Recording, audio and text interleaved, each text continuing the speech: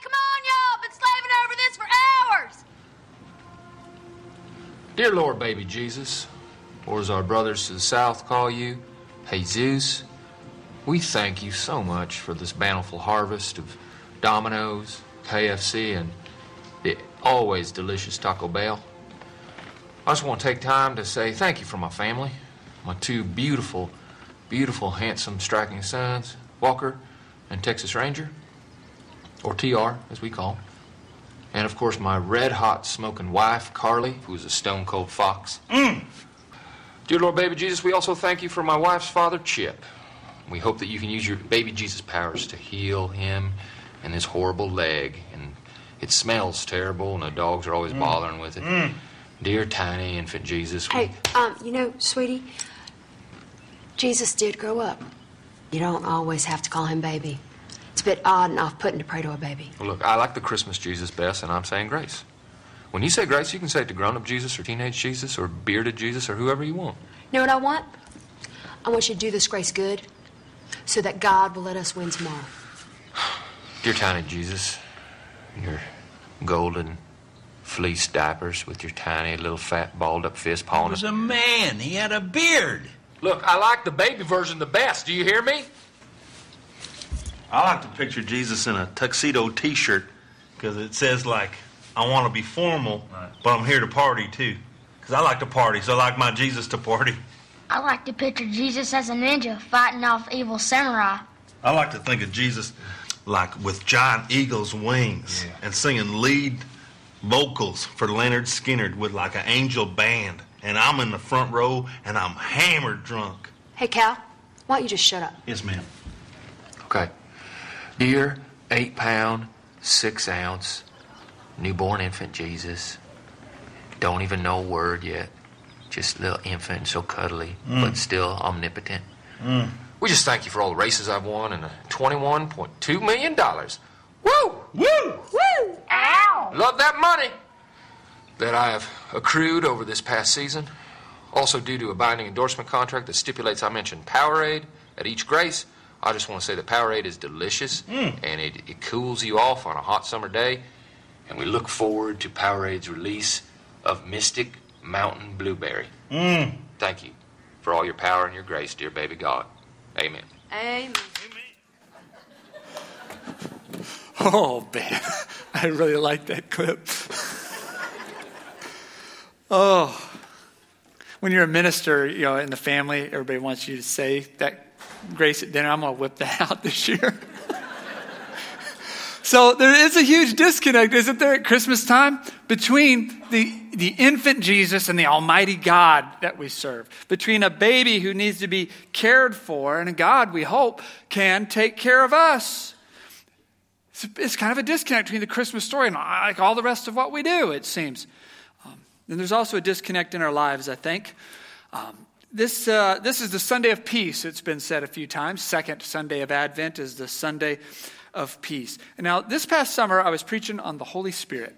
And at the end of the service, I said, if you want to come forward, there are 8 different fruit of the Spirit mentioned in the Bible. Love, peace, joy, patience, kindness, goodness, gentleness, and self-control. And if you want to come down here, we'll anoint you with oil. You can pray for that the Holy Spirit would give you any one of those you like.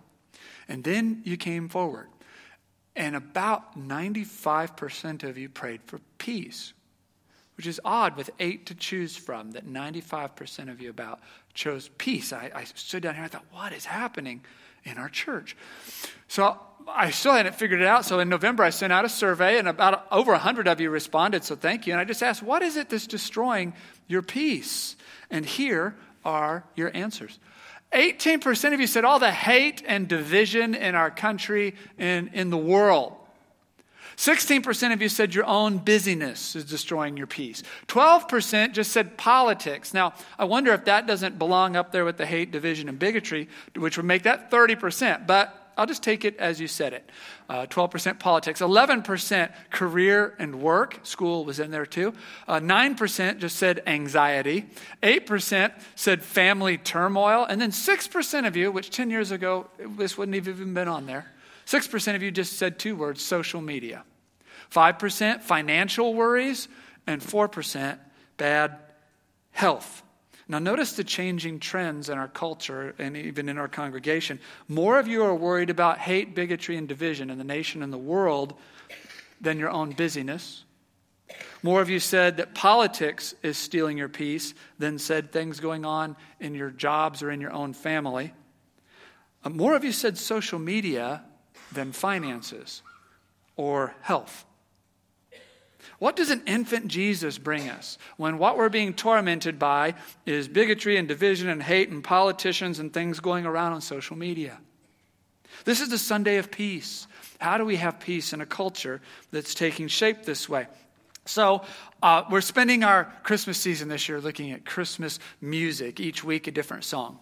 And this week, I want us to look at the song, Lo, How a Rose Ere Blooming, which you might not know, but you will by the end. This is our most obscure Christmas song for the series. They get more popular as we go after this. This one first appeared in German in 1599, and it starts out, Lo, how a rose ere blooming, from tender stem hath sprung, of Jesse's lineage coming, as men of old have sung. It came a floweret bright, amid the cold of winter, when half spent was the night. Of Jesse's lineage coming, it says. That goes right back to where the Old Testament passage we studied last week about King Josiah and the family tree of King David, because David's father's name was Jesse. So the family tree of Jesse is also the family tree of King David. Now you may know that in 2 Samuel chapter 7, verse 12, God makes a promise to David and he says, David, one of your descendants is going to be on the throne forever, which is a very exciting promise. But as you know from our passage last week, David's family tree collapses then very quickly. In a few generations, it collapses into ritual prostitution, pagan idol worship, even child sacrifice. And then God destroys the nations of Israel and Judah, so the family tree of David is over after God made that promise. So people came to see David or the line of Jesse as kind of like this tree stump. It might have grown into something magnificent, but it got cut off and died. But then later in the Bible, there begins to be prophecies from the prophets that even though the lineage of Jesse was unfaithful to God, God is going to be faithful and keep his promise anyway. And the stump is going to sprout again. One of those prophecies comes 300 years before Jesus. The prophet Zechariah says, listen, O high priest Joshua, I'm going to bring my servant, the branch. 500 years before Jesus, the prophet Jeremiah says, the days are coming, declares the Lord, when I will raise up to David a righteous branch, a king who will reign wisely and do what is just in the land. Now, for the rest of our Christmas song then, Jesus is referred to as a rose that's sprouting from Jesse's family tree. It said, Isaiah 'twas foretold it, this rose I have in mind. With Mary we behold it, the virgin mother kind, to show God's love aright. She bore to men a Savior, when half spent was the night. Isaiah 'twas foretold it. That was another prophet. This one, 800 years before Jesus. He says a shoot will come from the stump of Jesse. From his roots, a branch will bear fruit. And then earlier in Isaiah, all right then, the Lord himself will give you a sign. Look, the virgin will conceive a child. She will give birth to a son and will call him Emmanuel, which means God is with us. Now, when Mary has her son, she names him Yeshua, which means God saves us. The song says, he's coming to show God's love aright. What's that mean? It means he's not coming to show God's love awrong. So there's something about the infant, little 8-pound, 6-ounce Jesus, so cuddly, that is not a disconnect. It's showing us God's love aright. To understand that, we'll have to go a little deeper. Our song says, this flower whose fragrance tender with sweetness fills the air. Now, the top two things on your list, that's things that destroy your peace, were hate, bigotry, division in the country and the world, and busyness. So yes, we could use some sweetness to fill the air right now, couldn't we? Dispels with glorious splendor the darkness everywhere. Number 3 and 4 spots on your list, politics and things going on at your work. Yes, Lord Jesus, come and dispel this darkness that's everywhere. True man, yet very God. From sin and death, he saved. Okay, so from sin and death. Now, the next things on our list were anxiety, family turmoil, and social media. But all the song says is that he comes to save us from sin and death. Now, death doesn't even make the list. Death makes the list. It's like the last thing if you count the 4% of you who said bad health. Sin doesn't make our list at all, unless you're counting other people's sin.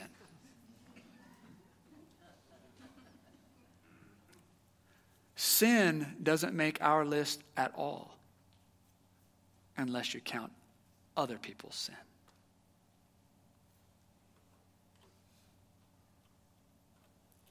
"95% of us pray for peace, and when asked, what is stealing your peace?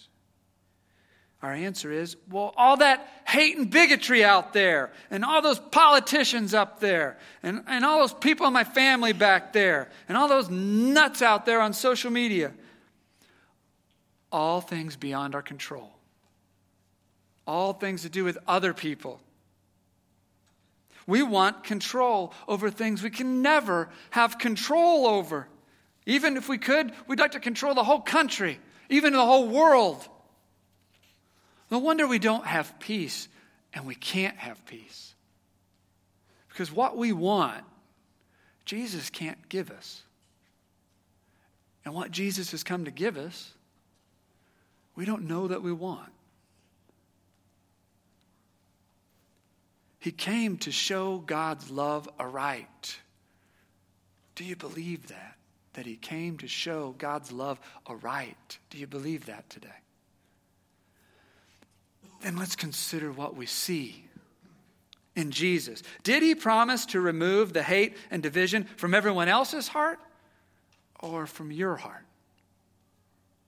Did he say that everyone else needs to get their priorities straight and avoid all this pointless busyness? Or did he say, Martha, you need to consider what's making you so busy? Is it less important or more important?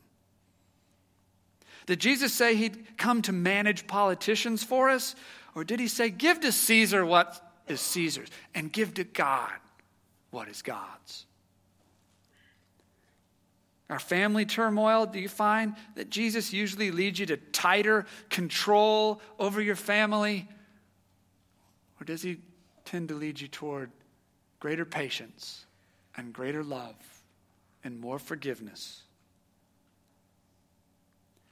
And if social media existed, what would Jesus say about it? Can you picture Jesus rose each morning, as was his custom, and checked all of his feeds?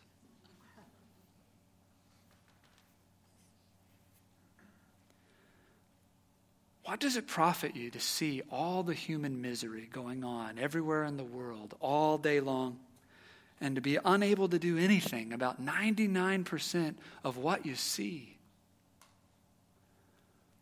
Well, I want to be informed. Is that why you do that? You want to be informed? I mean, if it's really important for you to know those things, won't it come to you in the course of a day? If it's really essential that you know those things, won't it come to you in your life because it's important? If you have to look at an electronic device or service to see those things, then is it really real to you? It's real to those people who live there, but they knew about it because it happened to them. Meanwhile, what goes on around you that isn't being paid attention to? Well, I keep up with my family on social media. I keep up with what the grandkids are doing. I run my business on social media. That's good. That's all good. Go on there and do that. How long in a day does that take? I see a lot of people out in public now, and observe people in their own homes, and they're physically present with their families, but their mind and their attention is on everywhere else in the world. And someday you will say, this life was too short. There wasn't enough time. I wish I would have. Do you want the replay to be how you did spend your life, to look like this?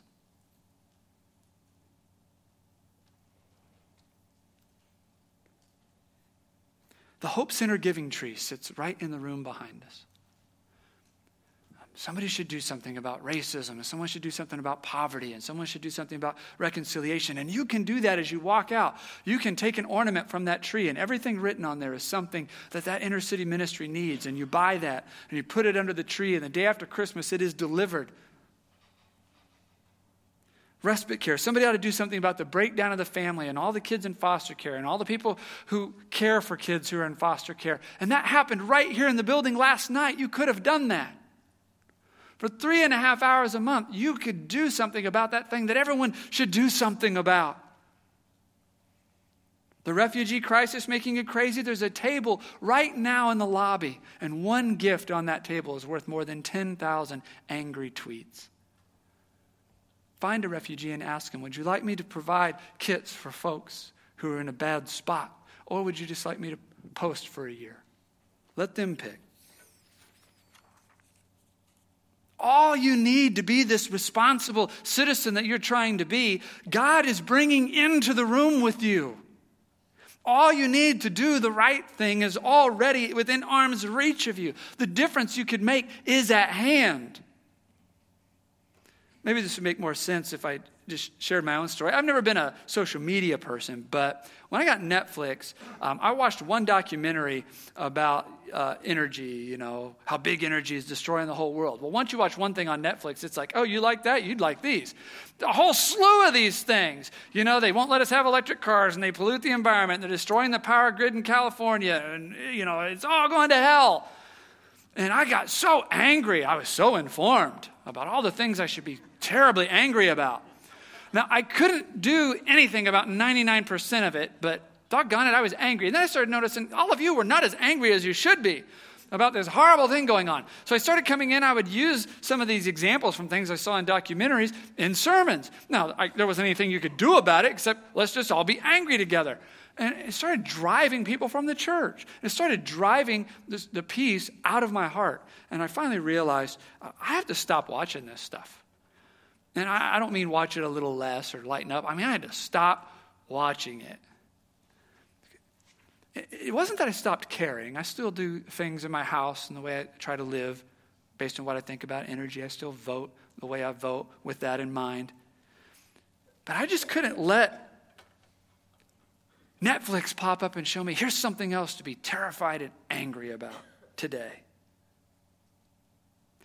Now, Paul, he traveled the whole Mediterranean world, and everywhere he went, he would raise money for the people suffering back in Jerusalem.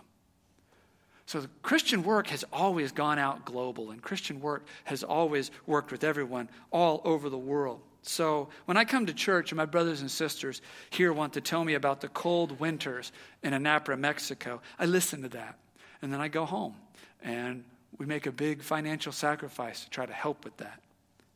And when God uses the church to tell me about the women who are suffering in Dignity, Liberia, and we have the Liberia post office and more than that, then I explain to my kids why the suffering of those women and their healing is more important than us having a bigger house or dad driving a car that you don't, ask that I drop you off a block away from where you're going. But I can't let electronic media torture me about everything that's happening everywhere in the world all day long. Because then I just get worked up. And so what? Garrett's worked up. What does that do?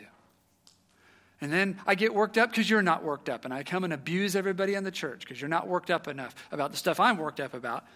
And you're mad because I'm not worked up about the stuff you're worked up about. Now we're in the negative. See, when the Lord troubles you, when the Lord disturbs your peace, he gives a calling on the backside of that, a change that you can make, a redeeming action you can take. God doesn't steal your peace just so he can steal your peace. In Mercy Street, we have to say this prayer every week because we're all a bunch of addicts and we want to control everything. And that's why we do all the crazy stuff that we do. So we have to pray every week. God, give me the serenity to accept the things I cannot change. Courage to change the things I can. And the wisdom to know the difference. Living one day at a time. Enjoying one moment at a time. Accepting hardship as the pathway to peace. Taking, as Jesus did, this sinful world as it is, and not as I would have it. Trusting that you will make all things right if I surrender to your will, so that I may be reasonably happy in this life and supremely happy with you forever in the next. Amen. So, if you've been without peace, don't leave this sanctuary and go back to just doing exactly the same things you've been doing. And don't do this, keep doing the same things that 95% of everyone else is doing, or you'll never have peace. If we want peace, we'll have to do something different. And I don't mean a little bit different. I mean radically different. Jesus said, if you want to defeat the power of sin in your life, now how do we switch to sin? Because you know what sin is, right? I mean, sin is not the stuff that makes God mad. Sin is the stuff that destroys us. Sin is the stuff that destroys the work of God in us. Now, God doesn't like it because we're his children. Just like if there's something in your children's lives that we're destroying them, you'd be mad that that was happening because you care about your children. So if something's stealing our peace and driving peace out of our life, then that's a sin because we can't live like that very long. Jesus says, if your hand causes you to sin, cut it off. It's better to enter eternal life with only one hand than to go into the unquenchable fire of hell with two hands. If your foot causes you to sin, cut it off. It's better to enter eternal life with only one foot than to be thrown into hell with 2 feet. And if your eye causes you to sin, gouge it out. It's better to enter the kingdom of God with only one eye than to have 2 eyes and be thrown into hell where the maggots never die and the fire never goes out. For everyone will be tested with fire. Salt is good for seasoning, but if it loses its flavor, how do you make it salty again? Many of you must have the qualities of salt among yourselves and live in peace with each other. We're agents of Christ. We go out into the world and do the redeeming work he's given us to do, but we do it with the flavor of peace. Jesus did things, but the peace of the Holy Spirit was not driven from him. Let's take a second look at this list, and let's pare it down to the things that don't have to do with other people. Let's look at the things from within us. Busyness, work and school, anxiety, some family turmoil, finances, some health items. Ew. I mean, that's really hard too. I think I'm starting to see why we'd rather focus on everybody else's sin. This stuff's hard. But right here's where the good news comes from. The last verse of the song. O Savior, child of Mary, who felt our human woe. O Savior, King of glory, who dost our weakness know.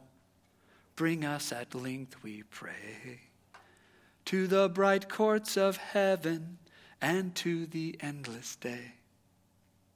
Jesus felt our human woe. Jesus knows our weakness. Jesus experienced everything on that list. Jesus knows the despair of living in a bigoted and divided world. In his day, the Jews and the Romans hated each other, and there were all kinds of different Jews that fought amongst themselves, and they all hated each other. Jesus knew busyness and exhaustion. Jesus knew crooked politicians. Jesus had to make a living. He experienced family turmoil and financial worries. Jesus dealt with sickness and death in his daily life, and that makes Jesus a safe person for us. Because, right, you never want to be comforted by someone who's never faced what you're facing. Have you ever done this? You're going through a hard time, and then somebody who's never gone through that has some wise words for you, right? And they're always terrible and not helpful. This is an extreme example, but I knew a gal. I didn't know a gal. I read about a gal who had survived the Nazi Holocaust. And then after the war, she came to live with her family in America, and she never had told them what really went on in the concentration camp. But eventually she decided that she wanted to share that with them. And so she started to tell her story of what she had gone through. And she had just gotten started when her family waved their finger at her and said, "Now, don't tell us your sob story. It was hard everywhere. We had hard times here in America too. We had to wait in long lines just to buy cigars." Jesus doesn't do that to us. Jesus knows. We were just studying in Hebrews chapter 3 yesterday at men's breakfast, that because Jesus became man, it makes him a faithful and merciful Savior. A faithful and a merciful Savior who knows because he's been there.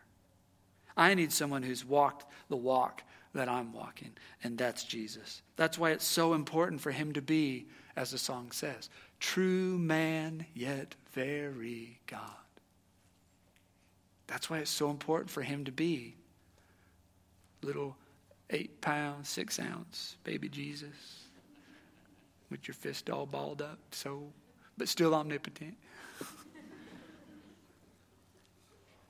That's what brings us peace, is because God's saying, I'm going to walk the whole walk. I'm going to go all the way back to the very beginning. I'm going to go all the way back to the very beginning. I'm going to walk the whole humanity walk. I will know, and I will be a faithful and merciful Savior. And so, when we see all the hate in the world, we don't have to say, "Oh, that's hopeless, that's too big for me, I don't want to hear about that." We can pray, "Lord Jesus, are you disturbing me with what I am hearing? Or am I disturbing myself? Do you want me to be involved in this in some way? Or is it enough right now for me to focus on my own heart and the division that lives there?" And then listen to God and hear. If he's calling you to work on your own heart, he'll send the Holy Spirit to give you the peace to do that. If he's calling you to get involved, he'll send the Holy Spirit to give you the empowerment to do that. Either way, you will have the peace of knowing you are in the will of God. That is just one prayer from the list of things that destroy peace that you gave us that are at these prayer stations. As you come down for communion here in a minute, if you like, you don't have to, but if you want, you can come and kneel at this long table. And there's a prayer for each item. You can just turn through till you find the one for the thing that destroys your peace. And offer a prayer to God. The same things are at the prayers at the edges after communion. If you'd rather, you can kneel. And offer that to God. Go in peace.